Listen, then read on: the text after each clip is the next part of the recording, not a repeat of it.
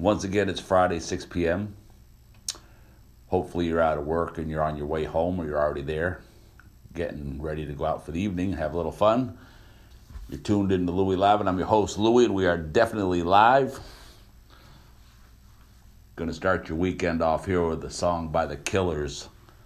This is called All These Things. And we got one rule to listening to my show, and that's you got to have a loud stereo, and the time to turn it up is right about now.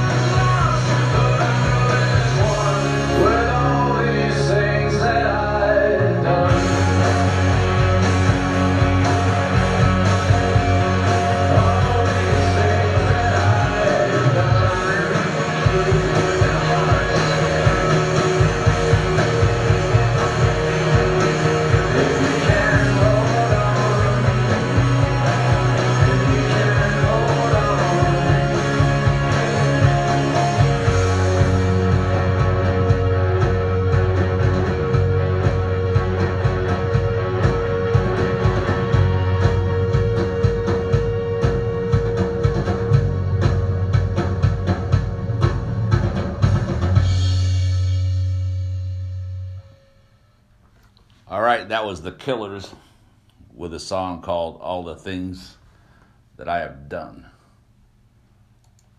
I tell you, if I ever had to list all the things that I've done in my lifetime, I could probably write a book.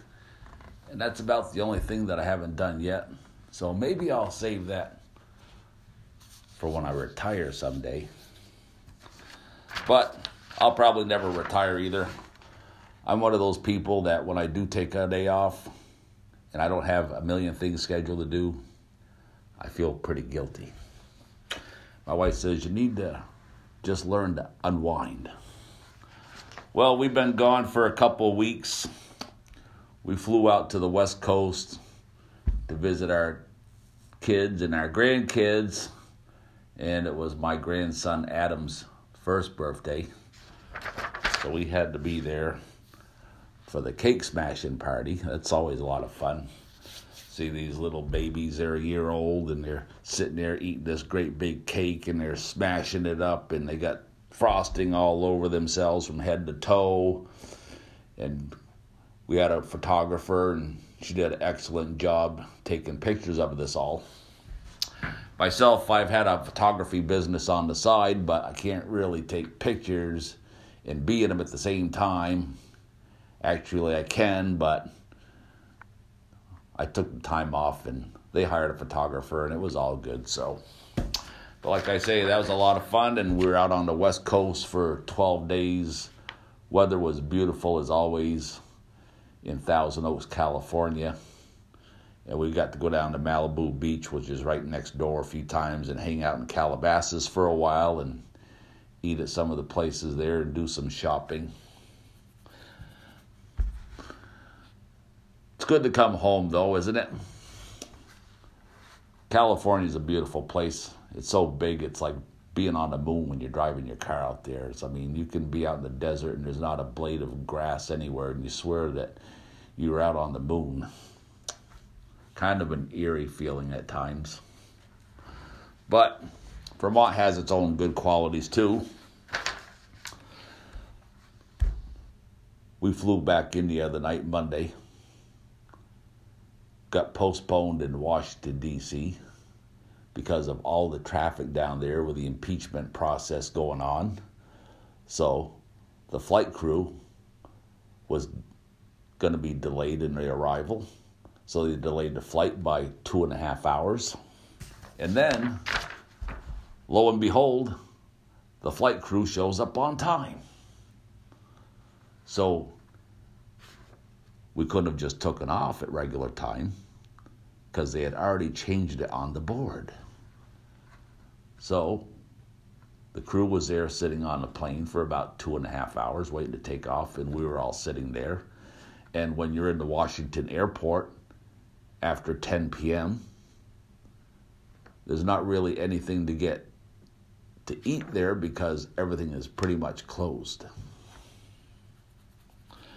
So by the time we flew into Burlington, Vermont, God's country, it was about 1 o'clock in the morning.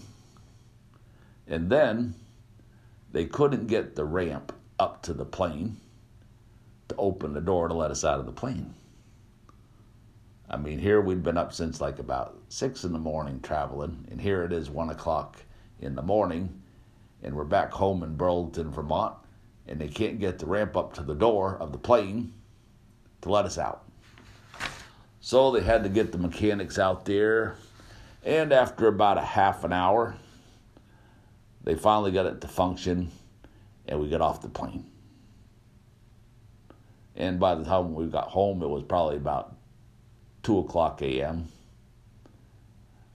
And that wasn't a very fun day. But I've usually had pretty lucky times flying in the past. There's only a few times that I've had incidents like that. One time we were sitting here in New York, getting ready to take off to California, and there was a big storm coming from the West Coast. So we literally sat in the airport from around 10 a.m. till about midnight before we actually got to take off from New York to California. And we had our 2 granddaughters with us at the time. And they were actually probably taking it better than I was. But like I say, most of the other times that I've ever flown in my 60-year history, it's all been pretty good. And sure beats driving a car out there 3,000 miles. So you can't really complain, can you? So we're back here. We haven't been on the air for a couple of weeks. It's a live call-in show, but the phone line isn't working because we're having a new system put in to the studio. So hopefully next week the phone lines will be back up and running and we can take some calls. I always tell people you can go to my Facebook group, Louie Live, and join that. And I encourage everyone to do so if you're a musician, because it's a good place to showcase your music. And you can always come on the show anytime. Just give me a holler, and we'll get you on here. We've had some talented people here in the past on. And next thing you know, they're out on the road again, down to Nashville or out to the West Coast. My friend Chad Hollister, he says, Louie, give me a holler whenever you want me to come on the show. I'll come on, I'll bring a guitar, we'll play out some songs. We're going to get Chad on here someday. Have to give him a holler. He's always out on the road somewheres. So there's so much going on in the world right now. And most of it is just an illusion. Because, as I've always said, 90% of the things that you ever worry about never happen. And the other 10% is just BS. Isn't that true, though? You think about that, about all the things over the course of your lifetime that you've worried about. And did they actually ever happen? The worst case scenarios. People always think about the worst case scenario. And does it ever come to life? Not really. Probably about 90% of the time, the worst case scenario never happens. Luckily, thank God, knock on wood, right?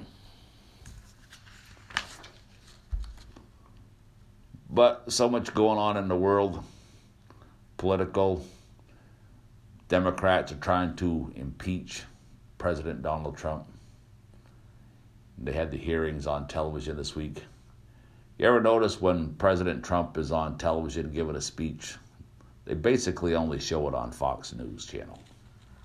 All the other channels, they're never going to show President Trump giving a speech unless it's actually the State of the Union address. But this week, during the impeachment trials, or the beginning of it, it was on like every single channel, all day and night. ABC, CBS, NBC, CNN, MSNBC, even the Fox News channel. They had a variety of witnesses, but they didn't have any evidence of anything. We'll get to that in a minute here. We'll start off with some local news like we always do, and then kind of branch off to national things and worldly things. This article right here, it says Vermont Electric Co-op seeks a rate increase. Well, that's a no-brainer, isn't it? It says 2 Vermont electric co-ops are seeking a rate increase from state regulators. Washington Electric Co-op is proposing a nearly 6% rate increase for next year. The utility says the reasons for the 5.95% rate increase are required funds to meet lender ratio requirements. Compensation for lost revenue due to net metering installations pushed power cost increase and normal operations and management cost. It says Vermont Electric Co-op filed for a 3.25% 29% rate increase. And the increase still needs approval from the Public Utility Commission. Well, 3.29 might be modest in some people's opinion. 5.95% increase is definitely high in everybody's opinion. But it says it's for lost revenue due to net metering installations. Well, they want to put in all these smart meters. And then that way they can let go of all the people that actually physically come to your property and take a meter reading, putting them out of jobs. So I don't really have my approval on that. Talks about required funds to meet lender ratio requirements. One thing that bothers me is the fact that every time I turn on the news, these electric companies are saying how they want to give you a refund when you buy an electric vehicle or an electric bicycle. I mean, they just put out this statement saying how they don't have money to cover their operating cost. So how can they be giving out refunds to people to purchase electric vehicles and electric bicycles? These things have to be charged. You have to plug them into the wall to charge them up. And in the city of Burlington, for instance, they have the generating plant on the Beltline. And it's powered by wood. So what they do is they chop down all of these trees, right? Trees that are supposedly controlling climate change. They say without these trees, the carbon footprint's going to expand. And some of these people like AOC, who seems to be the leader of the Democratic Party right now, and not Nancy Pelosi, right? She's saying we have 12 years until climate change kicks in and we're all dead. I don't know where she gets her facts from. Maybe she was sitting under one of these trees and a pine cone fell down, hit her in the head or something, right? We're all going to die in 12 years according to AOC and the Democrat Party. I don't understand how one day this woman is a taco waitress. They get her to run for political office, unopposed. Only 15,000 people came out to vote, and she got into office. Starting pay of about $180,000 a year, and she's complaining that that's not enough money. Well, $180,000 a year at taxpayer expense salary is not enough money for her, but yet she was able to make it living on the salary of a taco waitress plus tips. I'm assuming she got tips, right, as a taco waitress? But as I was saying, it's people like her that are telling us that climate change is going to kill us all. The carbon footprint is going to expand because one of the reasons they say is that we don't have enough trees. We have too many people, according to Bernie Sanders. A lot of them are preaching about abortion, especially people in third world countries, Bernie Sanders says. To me, that's genocide. Those are the same words of Hitler, Mussolini, Stalin, all of the dictator, mass murderers of the past. Bernie's saying that overpopulation is going to kill us all. because we have carbon monoxide coming out of our mouths. Well, that's what the trees breathe in, they sell it. Trees breathe in carbon monoxide, and they breathe out oxygen, which we take in. So we basically need the trees to survive. And some people are saying we have to plant more trees. That's the solution. Not aborting everybody, according to the Democrats. They say we should just abort everybody who doesn't really have any purpose on this planet, especially people in third world countries. That's what Bernie Sanders says. You know, Hitler and all those guys felt the same way. But like I was saying, these electric companies in Vermont, and I'm sure everywhere across the United States and around the world, they want increases in their budget. They want to increase your electric bill. But they will give you a discount on your bill, and they will write you a check to go buy an electric car or a bicycle. And like I was saying, you have to charge up these electric vehicles using electricity. And right here in Burlington, Vermont, they cut down all of the trees and they burn them to create electricity so you can plug your car in and charge it up. And somewhere in your crazy mind, thinking that you're saving the planet by driving an electric vehicle and you're not using a gasoline engine.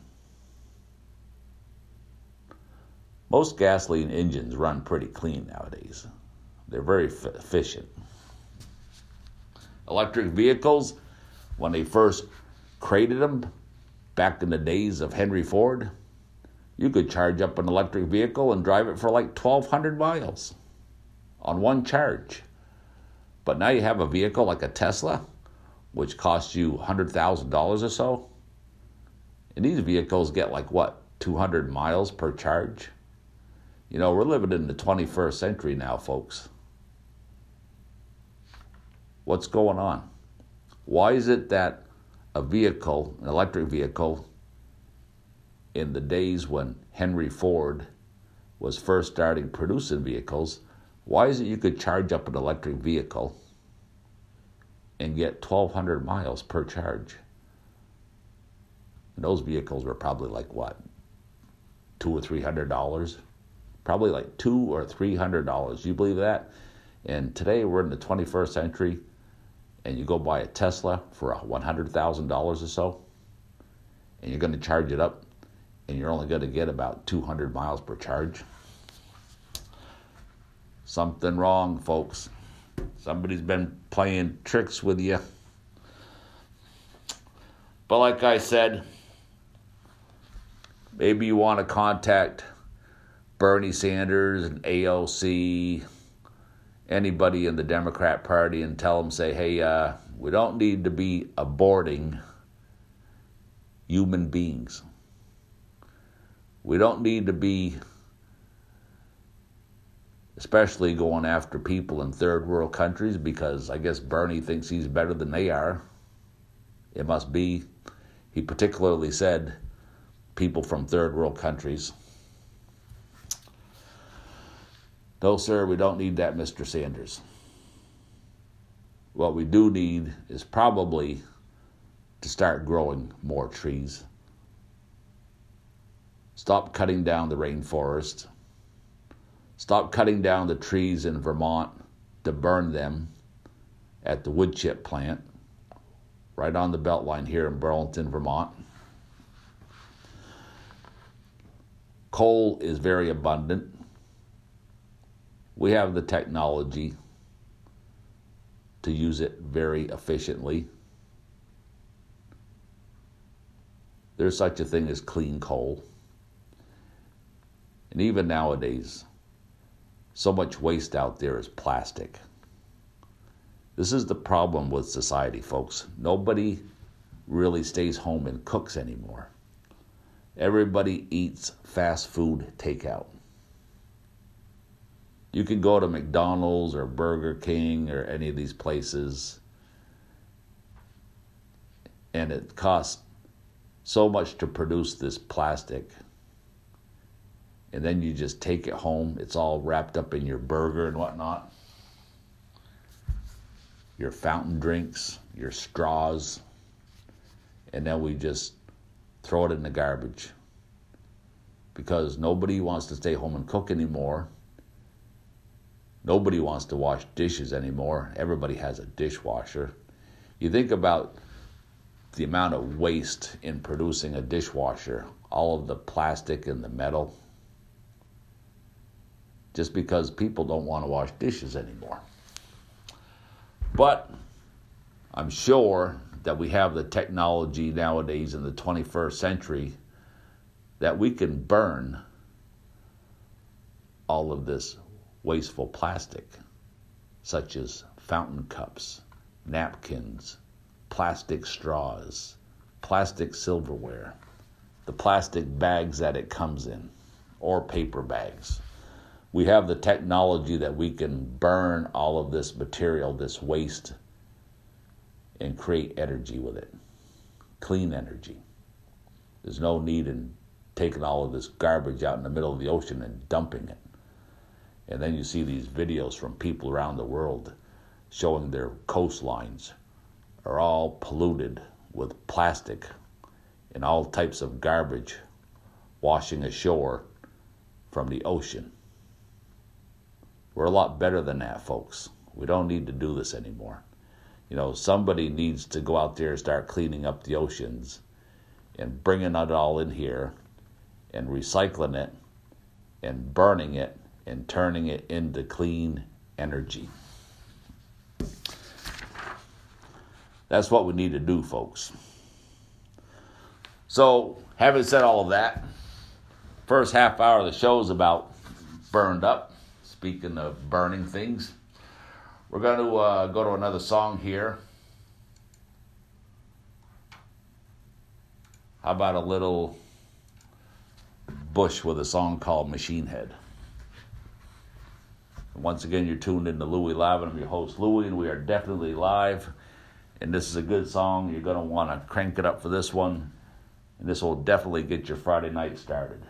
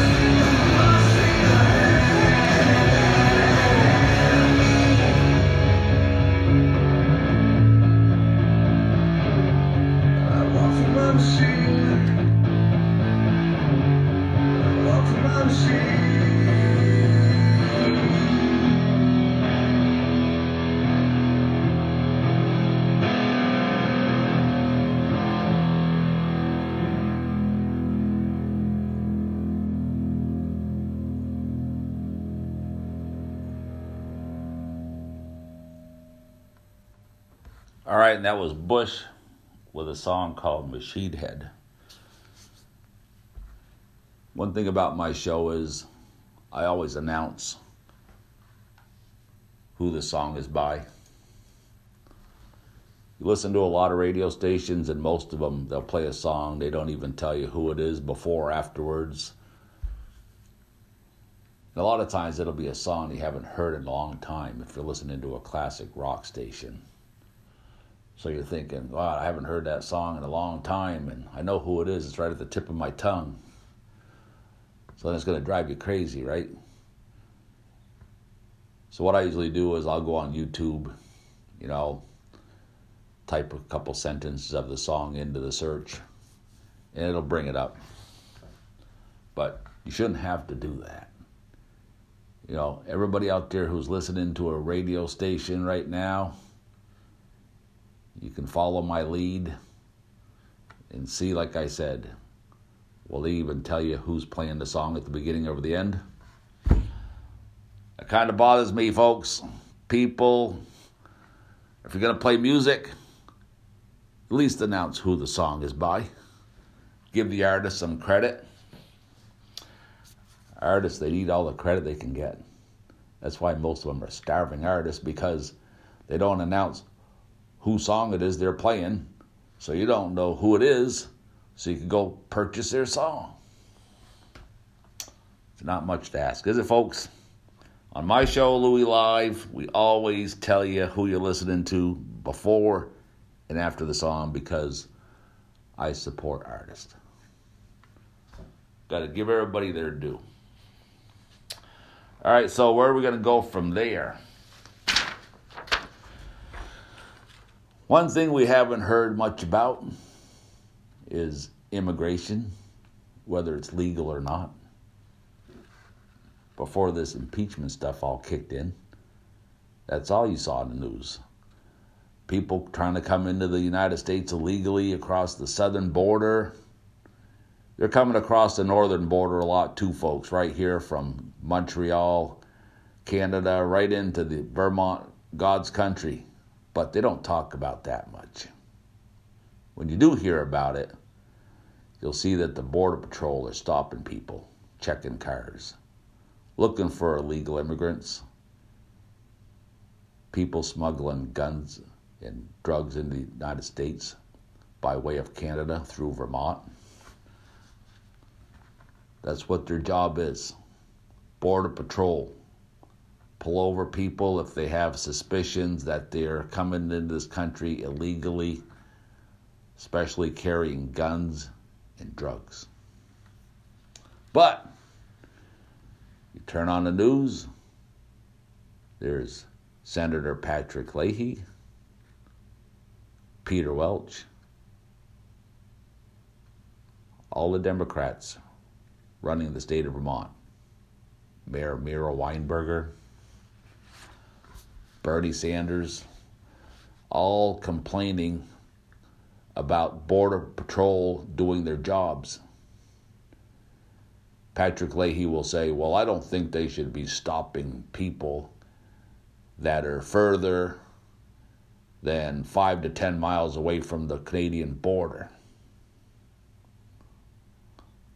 What is it to Patrick Leahy? What is it to Patrick Leahy?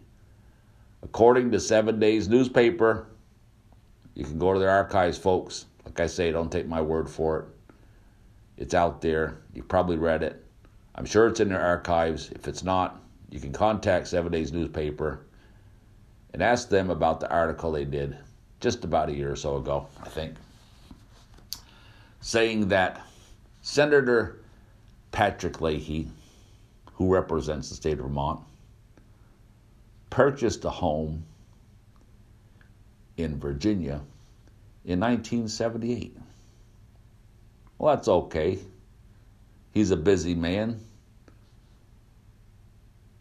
when he's in session, he can't be expected to travel to Vermont every day from Washington, D.C. So he purchases a home in Virginia. That's okay. That's his right. But when he claims residency in Virginia,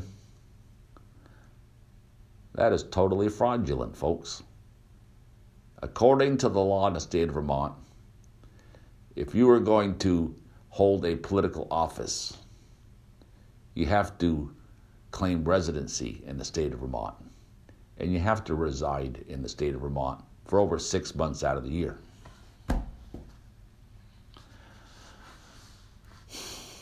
The House and the Senate, folks, are not in session for over 6 months out of the year. So, it is possible for Senator Leahy, Peter Welch, Bernie Sanders to live in Vermont for over 6 months out of the year. And it is mandatory that they claim residence in the state of Vermont. If you want to buy a house in Virginia or California, New York, that's your business. It's a free country. But to claim residency there makes you a fraud.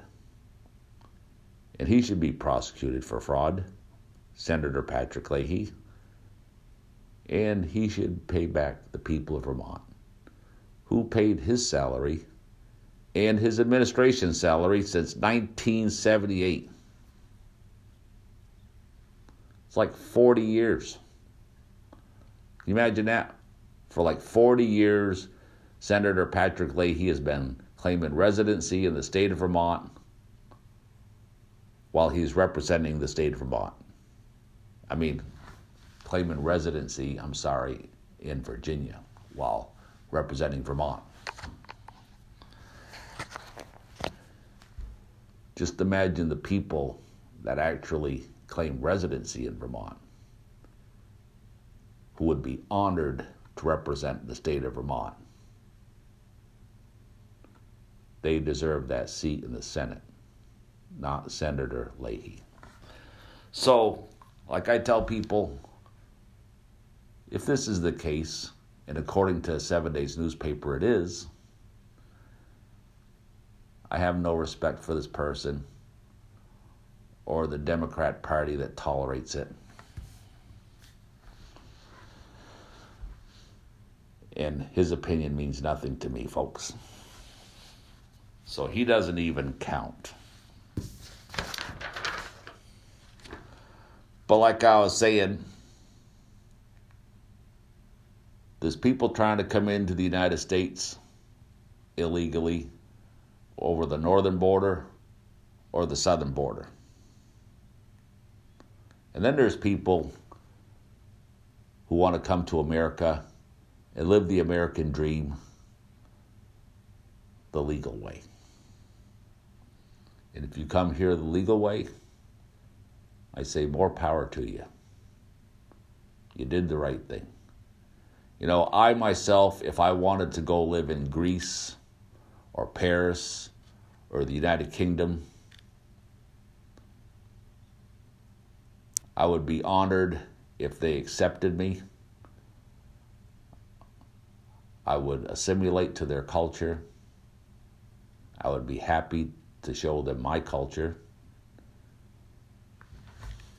But I would not try to break into a country illegally and then demand that they do not display their flag because it offends me.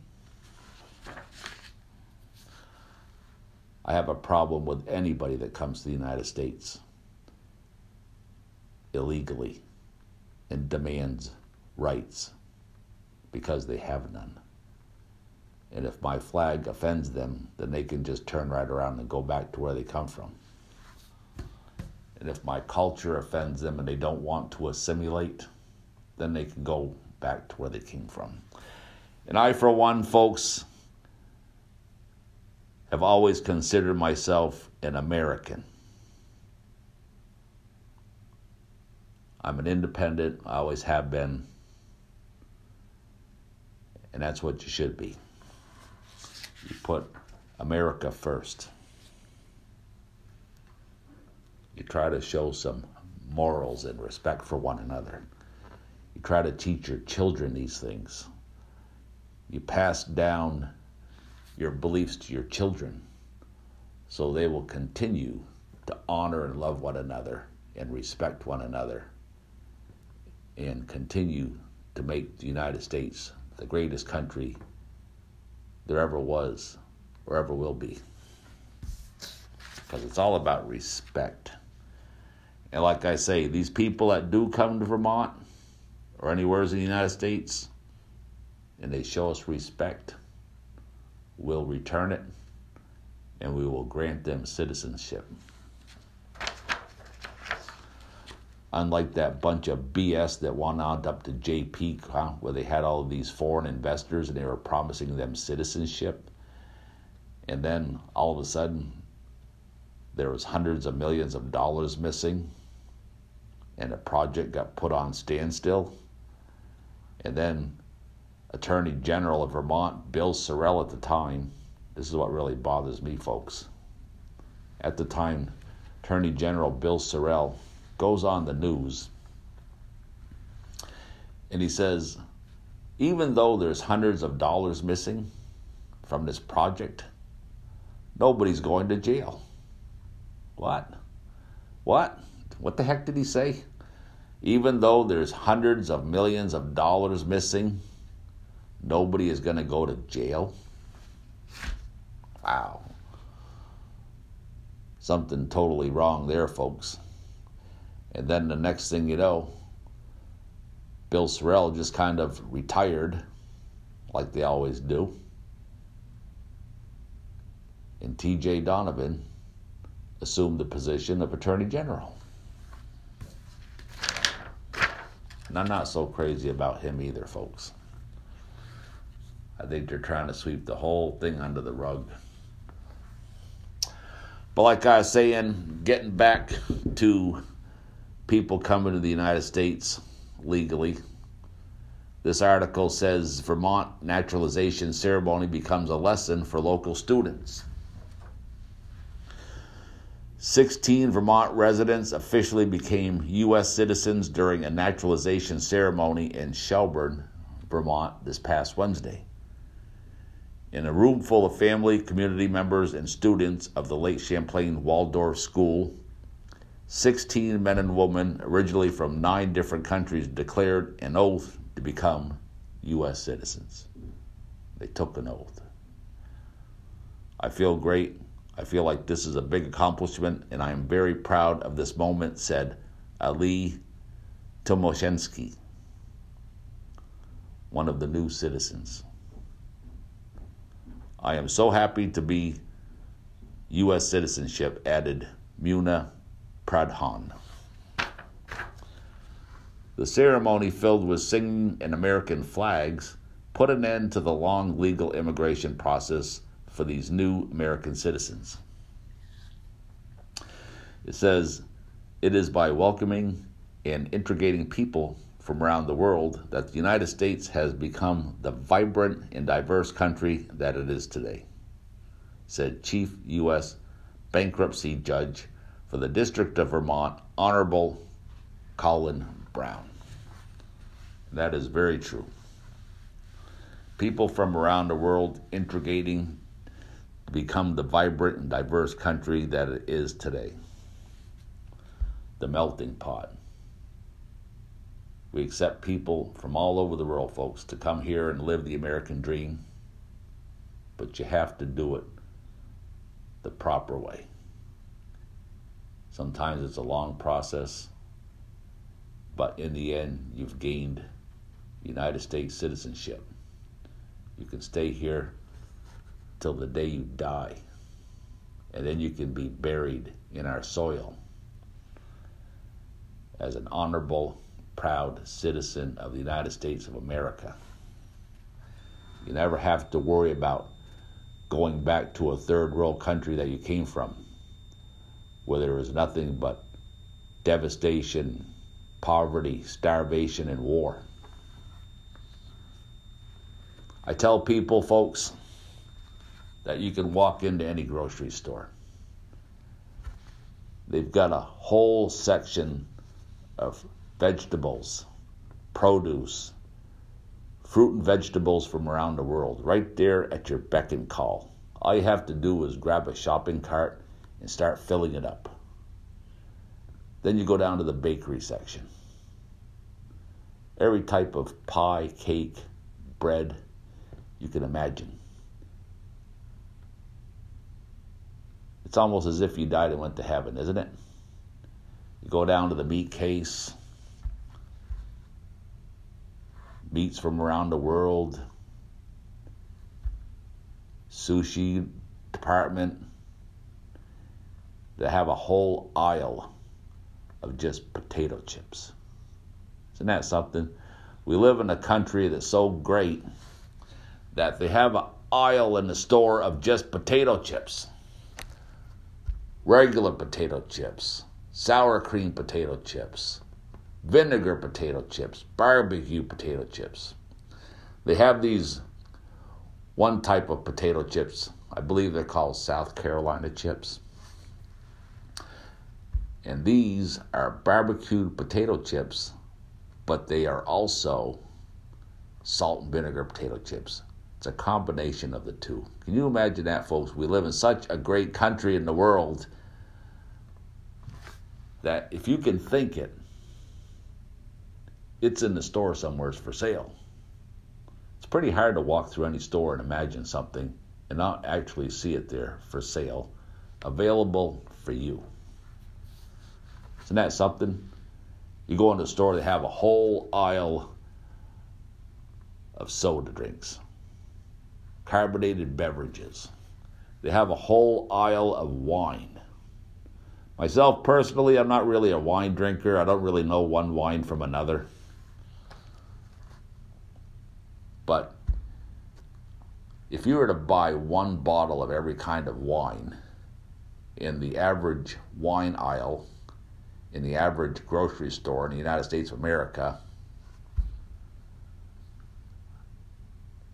if you were to buy one bottle of wine every week when you went grocery shopping, you would probably never drink every certain type in that aisle by the time you died. Isn't that something? That's how crazy the United States is. And then if you go out onto the West Coast, they have a whole aisle or two of just different liquors. See, in Vermont, we have liquor stores. It's controlled by the state of Vermont, and they have actual liquor stores. But in California, for instance, hard alcohol is sold right in the grocery stores. And they'll have a couple aisles of liquor. And one thing about California, folks, I believe the alcohol is like half the price that it is here. One thing that kind of bothers me about Vermont, the government is the largest employer. Pretty much always has been and always will be, because Vermont's not a friendly business state. It's pretty hard to start a business in Vermont. There's so much red tape and so many loopholes and hurdles to jump over that businesses don't really want to come to Vermont. But like I said, in California, the liquor is about half the price of it is here in Vermont. These people are starting up breweries here. There's like one on every corner now. There's a distillery on every corner in Vermont. And you can go into a store and get like a 6-pack of beer for, let's say, $6. About $1 a bottle on the average. But you get all of these microbreweries in Vermont. And a lot of them, folks, they don't filter their beer. You see in the bottom of the bottle, there's a lot of sludge. It's dirty. They don't filter it. A lot of them don't carbonate it. So you're drinking flat beer. And some of these people are charging about $50 for a 6-pack of beer. And basically all it is water, little sugar, and some hops. Now myself, I've been making beer and wine all myself pretty much for the last 30 years or so. So I know what it costs to make beer and wine, and it doesn't really cost a heck of a lot. But when I said you can go into a store and buy a 6-pack of beer for, let's say, about $6, and then there's the Vermont beers that go right up to like $50 for a 6-pack. You imagine that, folks? I would never even think of taking advantage of people that way. And as far as the distilleries go, you can go into a liquor store and buy like a 12-year-old bottle of scotch in Vermont for about $30, $35 a bottle on the average, right? 12-year-old bottle of scotch in a Vermont liquor store. Probably about $35 a bottle on the average. In California, it's about half of that price. But in Vermont, there's a distillery on every corner now. And these people are selling a fifth of liquor for about $55 to $60 a bottle on the average. And I've seen some distilleries in Vermont. They can sell liquor on the average of like $90 a bottle. And they'll have other bottles that are about $500 a bottle. And then they have other bottles of their whiskey, which goes for close to $1,000 a bottle. Myself personally, folks, I know what it takes to make liquor. There's a lot of distilleries in Vermont. You can go there and take a tour. And there is not one bottle of alcohol on the planet Earth that is worth $1,000 a bottle. Because, once again, it doesn't cost a lot to make alcohol. It's basically water, sugar. Scotch, for instance, is barley. Rye whiskey. It's made out of rye. You have Kentucky bourbon. Bourbon by law has to be 51% corn, which moonshine is made out of corn. So basically, bourbon is just glorified moonshine, aged in oak barrels and whatnot, and they add flavorings to it. So I encourage people to go to these breweries and these distilleries and take a tour and see just what it takes and what it costs to make alcohol. And then when you see companies coming to Vermont and they're making whiskey and they're selling it for like $1,000 a bottle, I don't support businesses like that.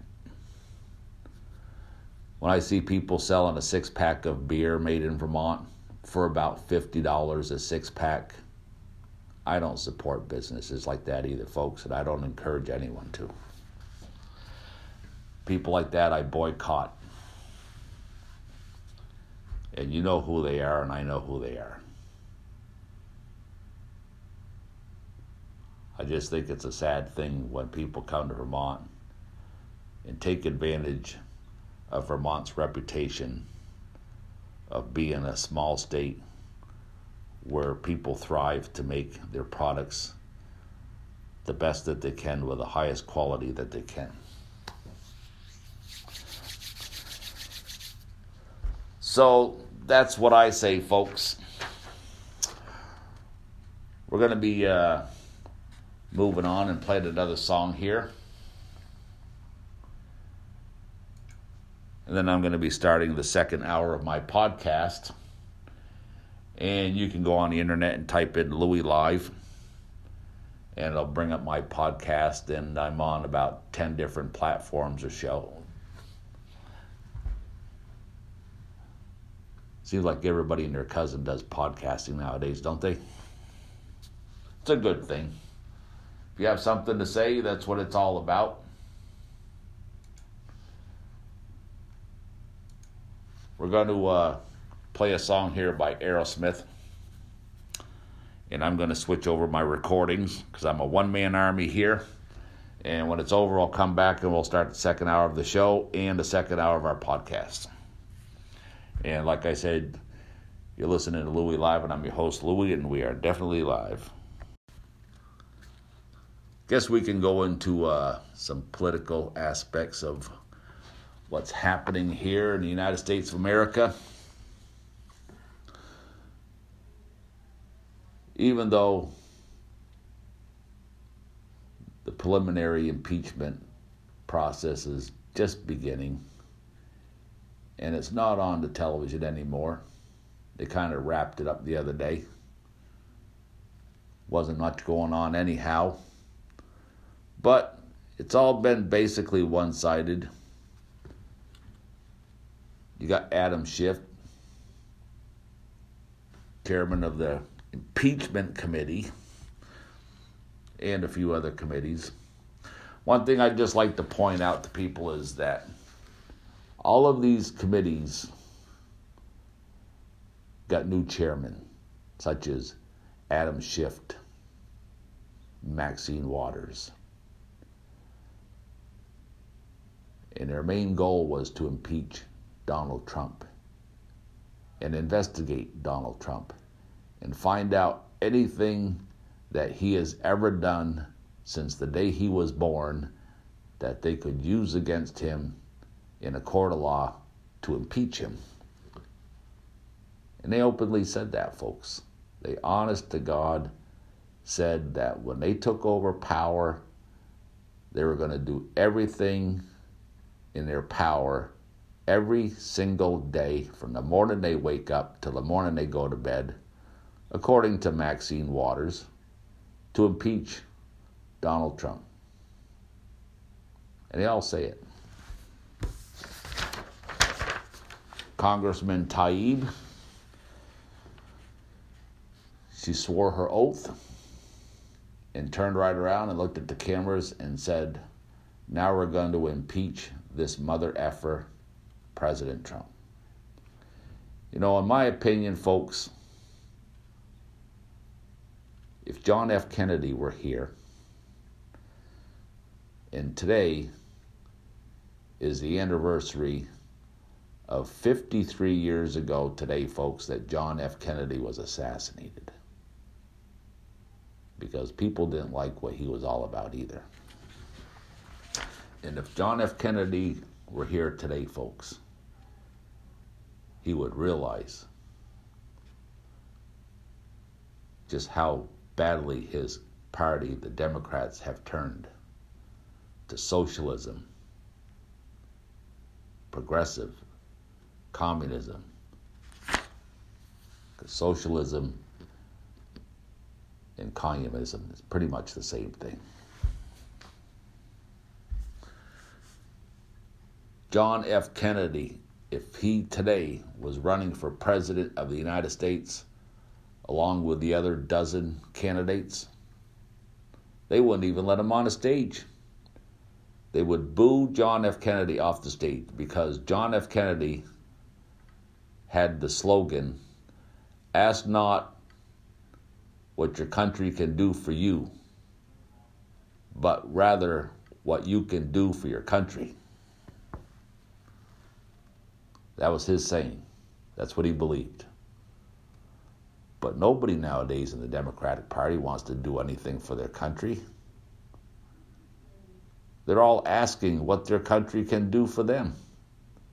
They all believe in socialism. Bernie Sanders says that bread lines are good. They're all in denial about what's going on in Venezuela. They don't even want to talk about it. You can't even ask them a question about socialism in Venezuela and what a failure it is. How their money is worthless and people are literally starving to death. But they don't show that on the news, folks, because the liberal media is in bed with the Democrat Party. And John F. Kennedy, he believed in decreasing taxes. He did. It's a well-known fact. He believed that by decreasing taxes, you could stimulate the economy. You could give business people faith and confidence to start a company and expand their company and to thrive. But nowadays, it's not like that at all. John F. Kennedy would be out of the race by now, folks. They all believe in after-birth abortion, which is murder, which John F. Kennedy did not believe in at all whatsoever. It's amazing how time changes things, isn't it? I think the stress of life that people are under nowadays makes them turn to socialism. Because they figure, well, if I can just stand in a bread line and get a loaf of bread to eat for the day, and if we can tax all of the billionaires so I can live in subsidized housing and I don't have to go to work, I'll just lay around the house all day and eat my loaf of bread, provided to me by the millionaires and billionaires of the world. Well, you know, folks, according to statistics, if you were to tax all of the billionaires in the United States, 70% of their assets, according to Bernie Sanders, or 80%, according to Alexandria Cortez, also known as AOC. She wants to tax people 80%. Bernie wants to tax people 70%. They say just the billionaires. But you know, folks, it's going to be right across the board. Everybody. Except for illegal immigrants who are going to be living off of you and me. Because all of the Democrat candidates running for president say they will immediately drop the borders. And there would be no more United States of America after that, folks. You wouldn't recognize the United States of America. But as I was saying, according to statistics,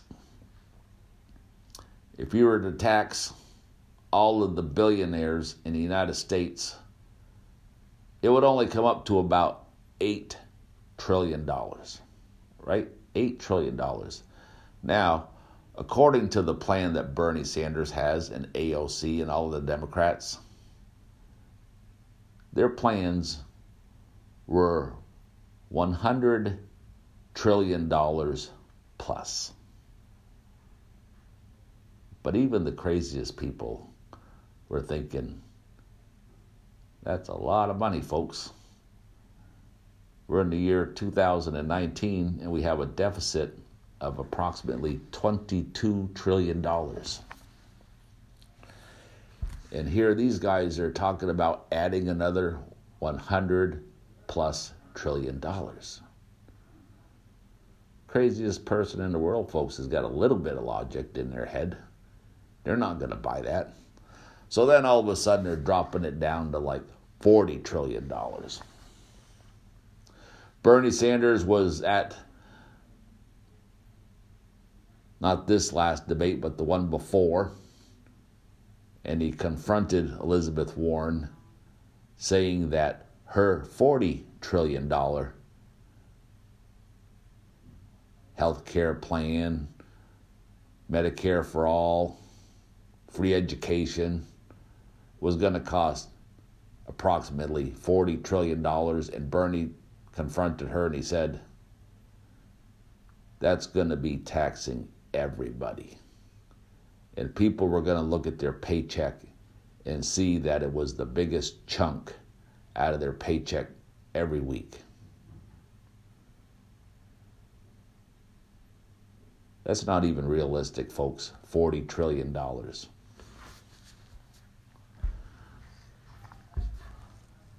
Joe Biden said the same thing. At least I'll give him credit for that. The fact that Joe Biden and Bernie comes out and says everybody is going to have to pay. Because like I said, if you were to tax all the billionaires in the United States, you're only going to collect $8 trillion. Not 40 trillion, not 100 trillion plus, which is probably actually what it would cost. Much closer to $100 trillion.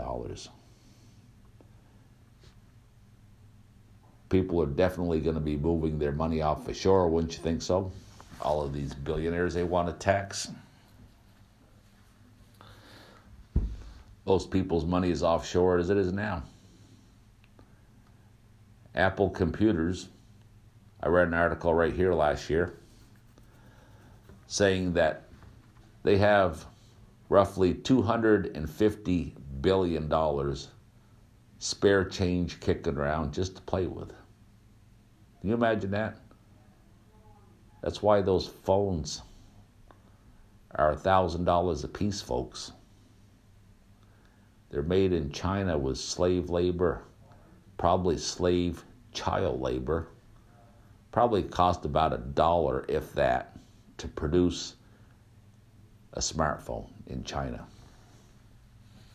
And then they turn around and they sell it to you for about $1,000.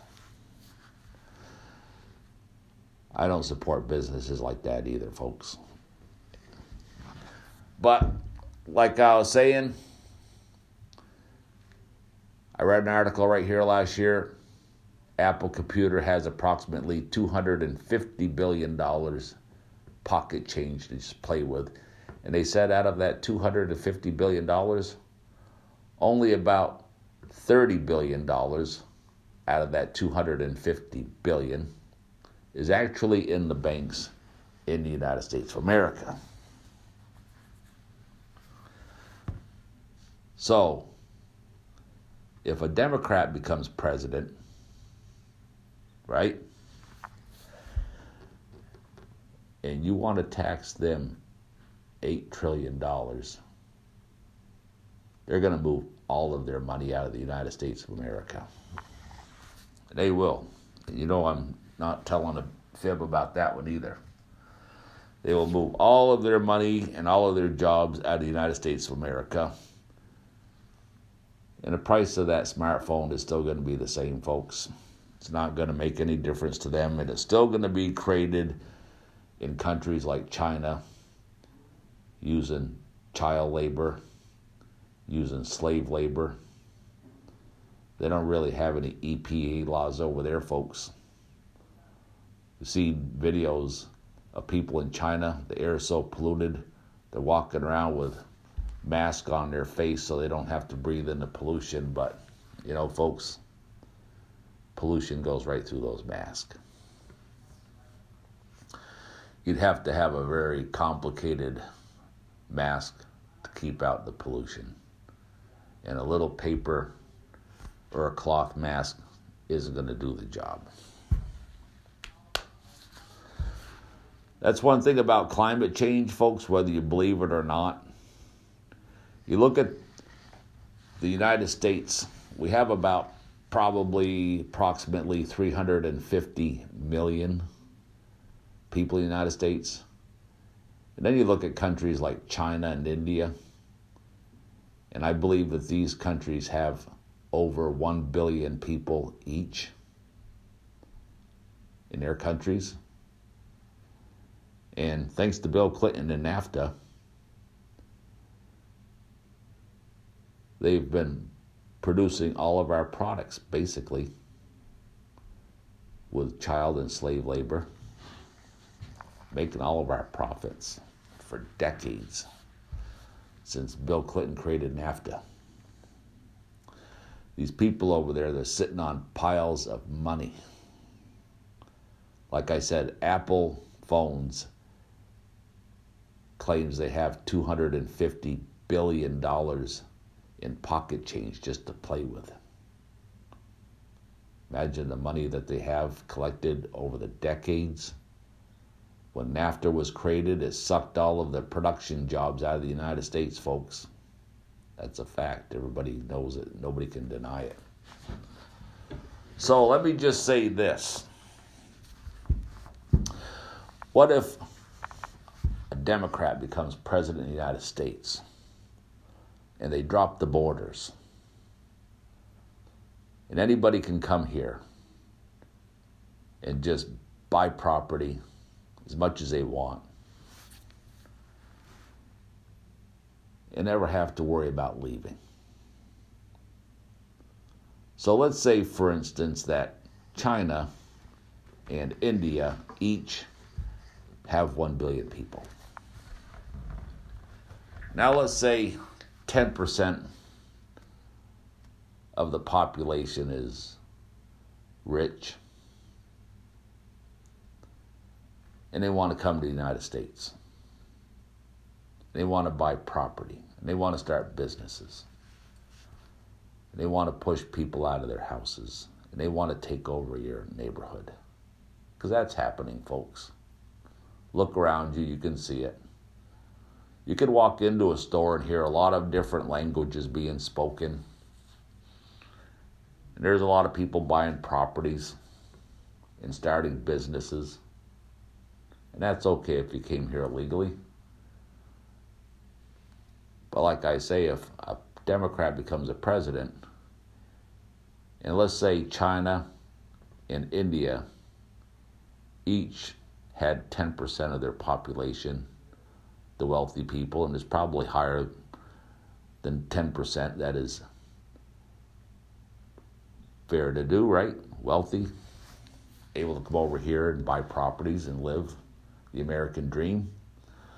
So that would be approximately 100 million people from China and 100 million people from India moving right into the United States. That's 200 million people at the least, folks. I'm sure there's more people than that could come over here, but that's like 200 million people.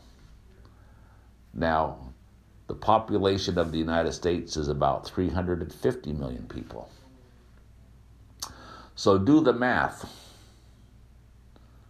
These people are wealthy. They have business degrees. They have PhDs.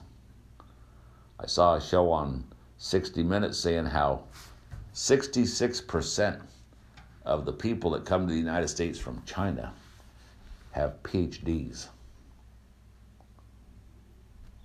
Well, that's pretty much a guaranteed annual income of $500,000 a year or so, folks, wouldn't you say? So yeah, they can move right into your neighborhood and build multi-million-dollar houses and drive up the comps in that area, and that would raise your property tax.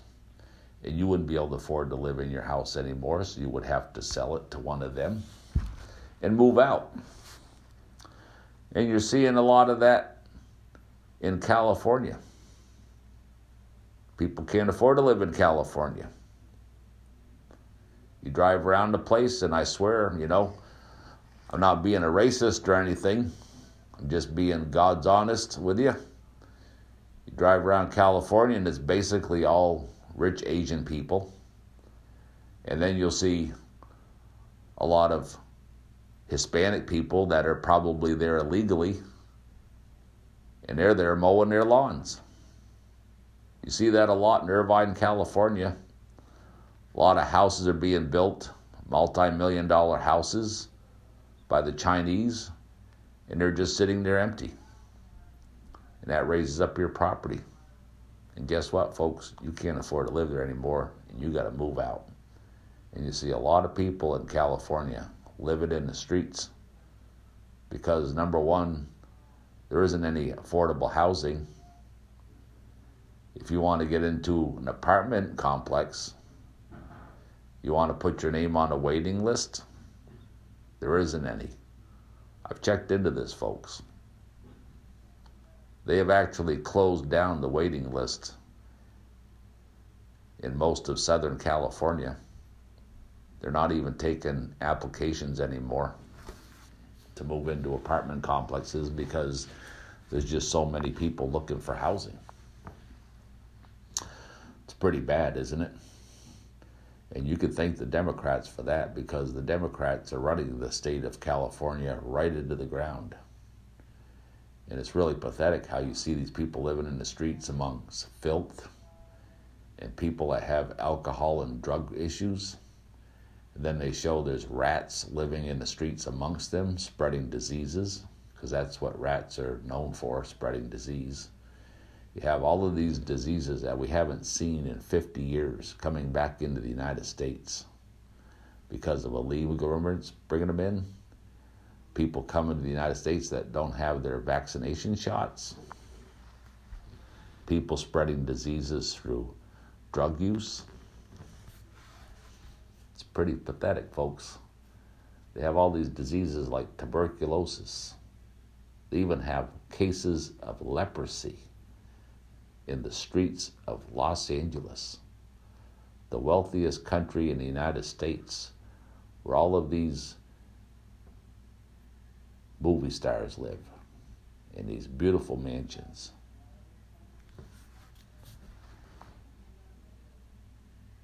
California is in the red, probably, I don't even know how many billions of dollars.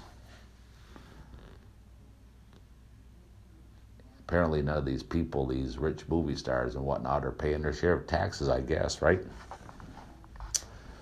It's pretty sad.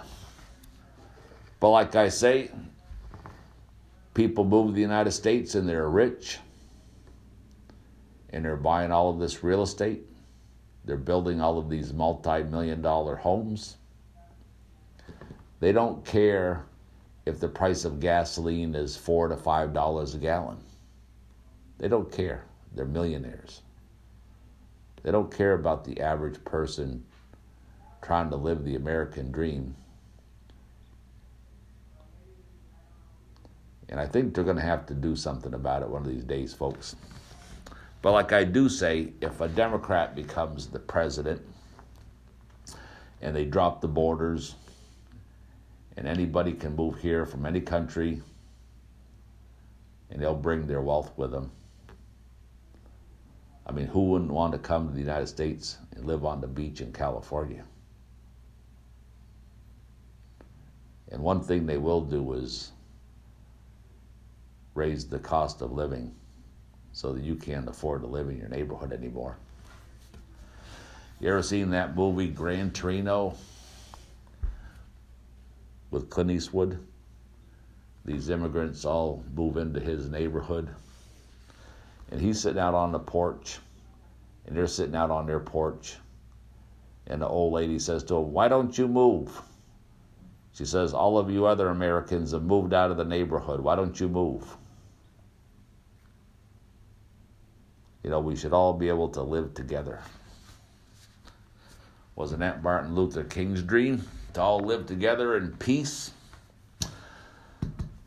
So like I say, you just do the math. Use a little bit of logic.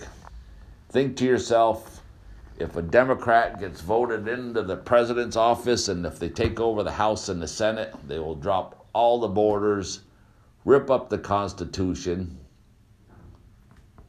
It's what they say, folks. I'm not making this up. Everybody's seen it on TV. They've heard on the radio. They want to rip up the Constitution, drop the borders. If you got a measly 100 million people moving here from China, you got a measly 100 million people moving here from India. That's not even mention anybody coming here from the USSR. That's a big, powerful nation too, folks.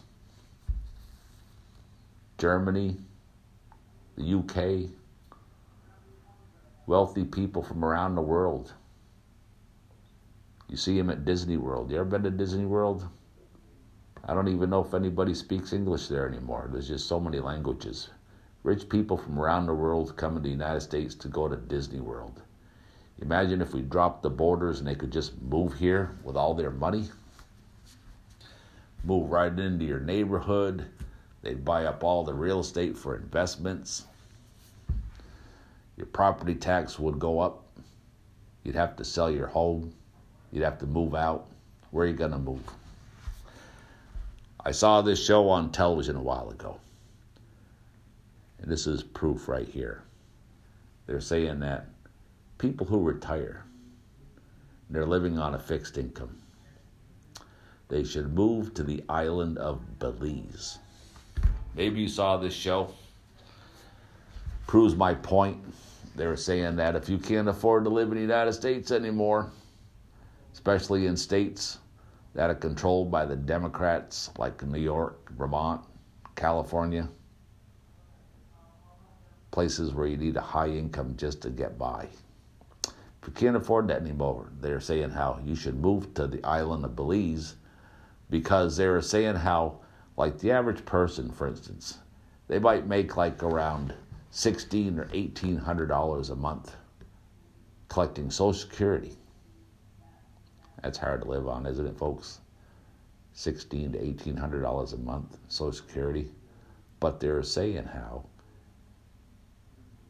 on average, it costs about $1,200 a month to live on the island of Belize comfortably. So if you had another $600 or so to live on every month, you could afford to live fairly comfortably on the island of Belize. That's what they're encouraging people to do. You know, after you've been forced out of your neighborhood, and if you don't want to live in a street, then move to a country like Belize. A lot of people are moving to Portugal. You ever notice that too? That's become a real popular place to live. Doesn't cost a lot to live there. Plenty of housing, I suppose. Climate is nice, kind of tropical. But there will come a time when the Democrats will gain control. And God help us all, if they do rip up the Constitution and drop the borders, this country will be flooded with rich people from around the world, and they will buy up all of the real estate, and you will be forced out of your home. Sounds scary, folks, but it's true.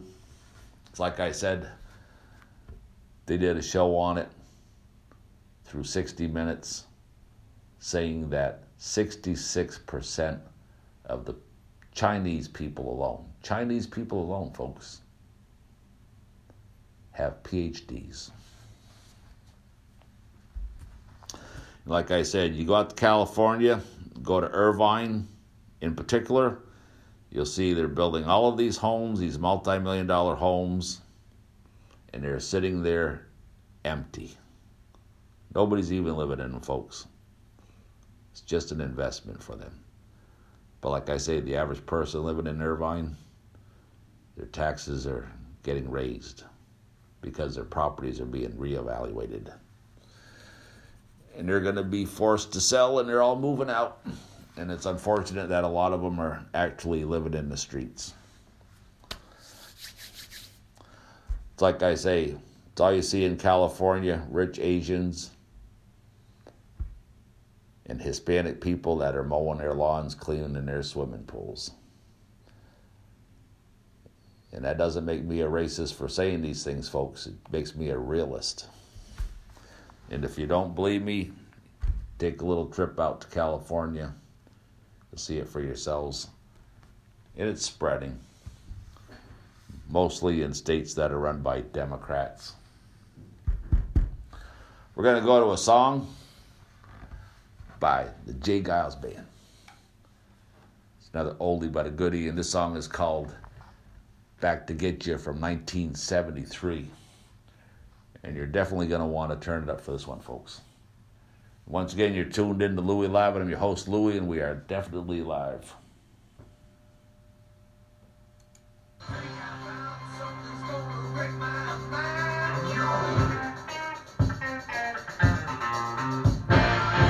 it close to me, baby.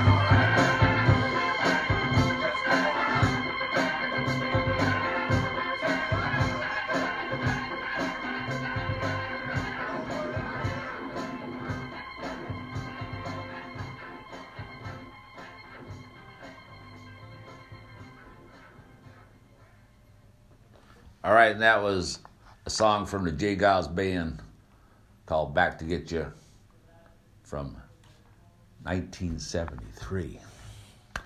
Kind of makes you feel old, doesn't it? That was on the Double Live Blow Your Face Out album, I believe. I think I had that cassette two or three times and just came up missing. One thing you don't do is have a lot of parties and people come over and sometimes they lift your music. You ever notice that? 8 Tracks was easy for people to put into their pocket and walk out the door with, I guess. But hey, who can really blame them, huh? It was one of the best albums that there ever was by the J. Giles Band. So where do we go from there? We got about maybe 10, 15 minutes left before my good buddy Jerome P.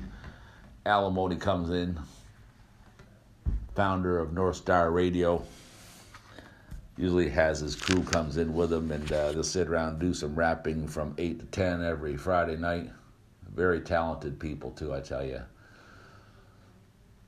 Don't listen to this music on these bubblegum stations, right?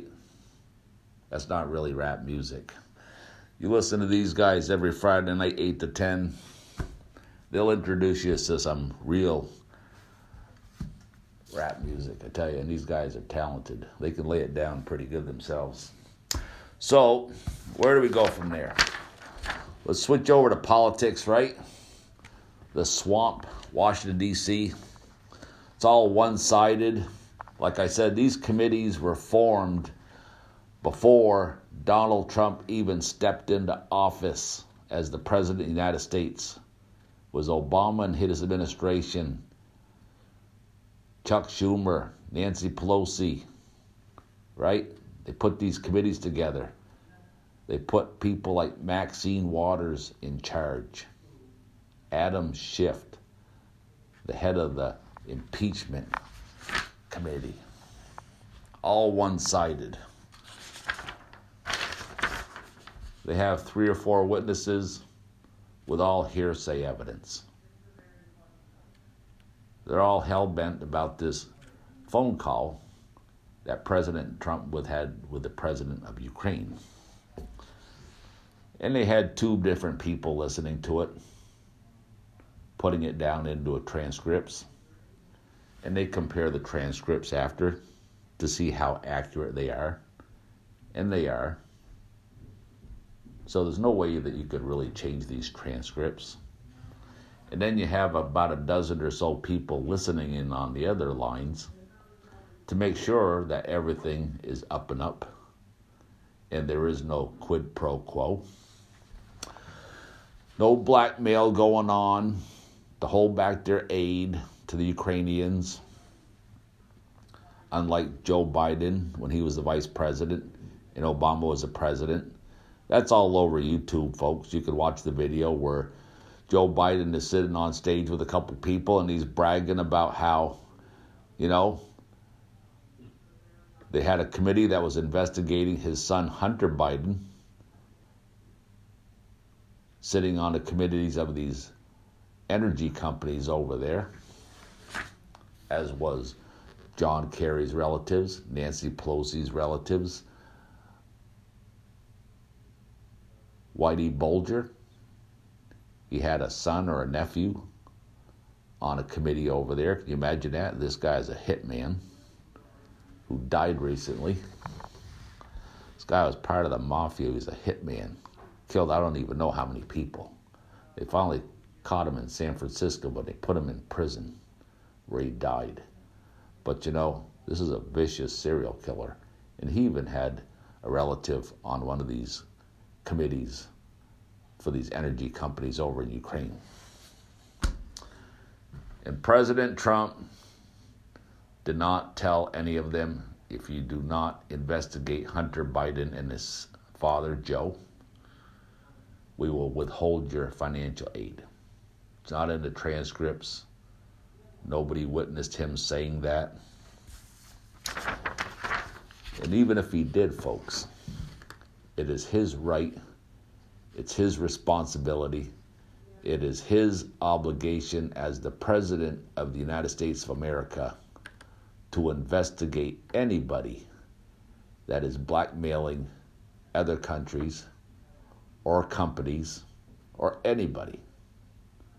Whether Joe Biden was the vice president, whether he is a political opponent, means nothing. This is the obligation of the President of the United States, whether it's Trump or Obama or George W. Bush or Bill Clinton. It's their obligation to investigate anybody that is blackmailing the Ukrainians, to put an end to the investigation of his son, Hunter Biden, in order to get their financial aid. He bragged about it, saying, I'm leaving here in about 6 hours on a plane. If you don't put an end to the investigation, you're not getting your aid money. That's what he said to the Ukrainians. Bragged about it. It's on YouTube. You can watch the video for yourself. And they even said to Joe Biden, this isn't fair. We're not going to tolerate this. We'll call President Obama, and he will give us our financial aid. Well, this is the key point right here that people need to focus on right here, folks. This is the point. Joe Biden, in front of the world's cameras, in front of an audience of people, said to them, go ahead, call Obama, but you're not going to get your aid money. Boom, right there. Right there, folks, is what you need to focus on. Joe Biden said to the Ukrainians, go ahead and call Obama, but you are not going to get your aid money. Which means, right? I'm going to do a little reading between the lines, a little translation here. Kind of like Adam Schiff did with a copy of the transcripts of the phone conversation that President Trump had with the president of Ukraine, right? But this is going to be reading between the lines on the up and up, right? Now, Joe Biden bragged. He said to the people, the Ukrainians, go ahead and call Obama, but you are not going to get your aid money. So, what does that translate out to, folks? Read between the lines here. It's not rocket scientists. Joe Biden was telling the Ukrainians that Obama was in on this little blackmail thing that he had going on, saying, if you don't stop investigating my son Hunter Biden, you are not going to get your money. Apparently, Joe Biden went over this situation, this scenario, with, at the time, President Obama. He went over the situation with Obama. He had to have. Otherwise, he would not have said, go ahead and call Obama, but you're not going to get your money. Because Obama put Joe Biden in charge of the situation. Obama gave Joe Biden permission to blackmail the Ukrainians. Obama gave Joe Biden permission to tell the Ukrainians, if you do not stop investigating my son, Hunter Biden, you are not going to get your financial aid. So this tells you right there, folks, this is what we need to focus on. Joe Biden was blackmailing the Ukrainians, and he had Obama's permission. And therefore, Joe Biden needs to be investigated. Hunter Biden needs to be investigated. And Obama needs to be investigated. And the entire Obama administration needs to be investigated.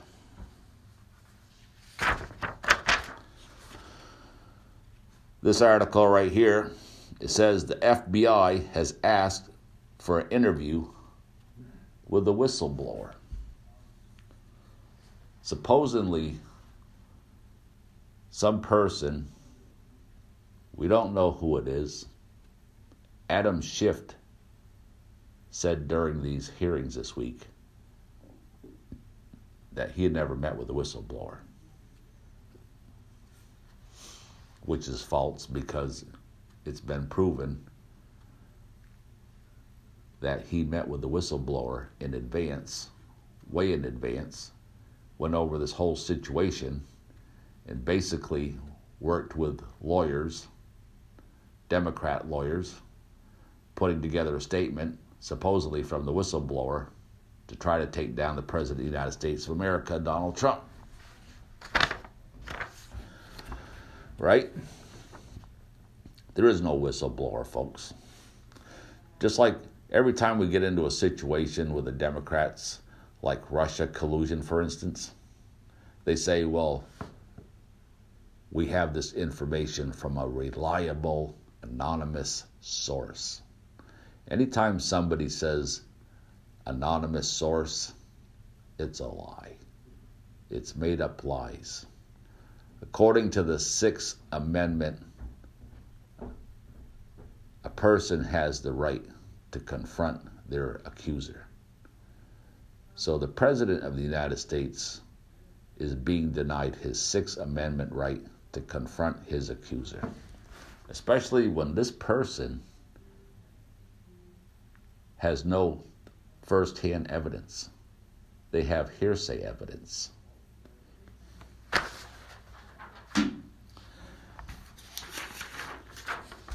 They pulled some of these so-called witnesses in front of the Congress this week, and we all saw it on every channel. David Holmes, staffer at the U.S. Embassy in Ukraine, right? Now, he was in a restaurant, supposedly in Germany, I believe it was. And he overheard Gordon Sondland, who was the U.S. ambassador to the European Union, okay? So here you have Gordon Sondland, U.S. ambassador to the European Union, on a phone call in a restaurant in Germany, talking to the President of the United States, who was supposedly, let's say, in the White House in Washington, D.C. Now, I don't know about you, but I can only imagine you're in a restaurant, it's really loud, it wasn't on speakerphone, so Mr. Gordon Sondland was talking to the President of the United States, Donald Trump, wasn't even on speakerphone, he had the phone up to his ear, right? And then there's David Holmes, who's a staffer at the U.S. Embassy in Ukraine. He's sitting in the restaurant, and he's listening to this conversation, and he said he doesn't even really know what the conversation was about. You can't make this stuff up, folks. You can't make this stuff up. It was on the TV all week on every channel. He doesn't really know what the conversation was about between Mr. Gordon Sondland and President Trump, but he could hear Trump's voice coming through the phone, and he knew it was President Donald Trump. Really? You're in a loud restaurant, the guy's got the phone up to his ear, and he doesn't know what the conversation is going on over the phone, but he recognizes President Trump's voice. And that right there is enough to give Nancy Pelosi and Adam Schiff and all of the Democrats reason to impeach the President of the United States of America. Is that one of the most asinine things you've ever heard in your life? You've got Fiona Hill, who worked several years or more for George Soros, who is a well-known Nazi. A bona fide Nazi, folks. Billionaire trying to destroy the United States of America by using his money and power to influence people and corrupt our system. This guy should be in jail a long time ago, folks, Mr. George Soros. But you know, her information, not firsthand, not even hearsay really, but she got a copy of the phone transcript between President Trump and the President of Ukraine. She got a copy of the phone transcript when it was available to the public, like you and me. And she read it, and she was upset with it. And she doesn't believe that foreign policy should be dealt with in this manner, and that President Trump isn't fit to be president. And her statement of such things, ridiculous statements, are enough reason for the Democrats to impeach the President of the United States because she doesn't like his foreign policy. She never even met the President. None of these people have even met the President of the United States. But they don't like the President's foreign policy. They hate the President of the United States. And they will do anything to remove him from office.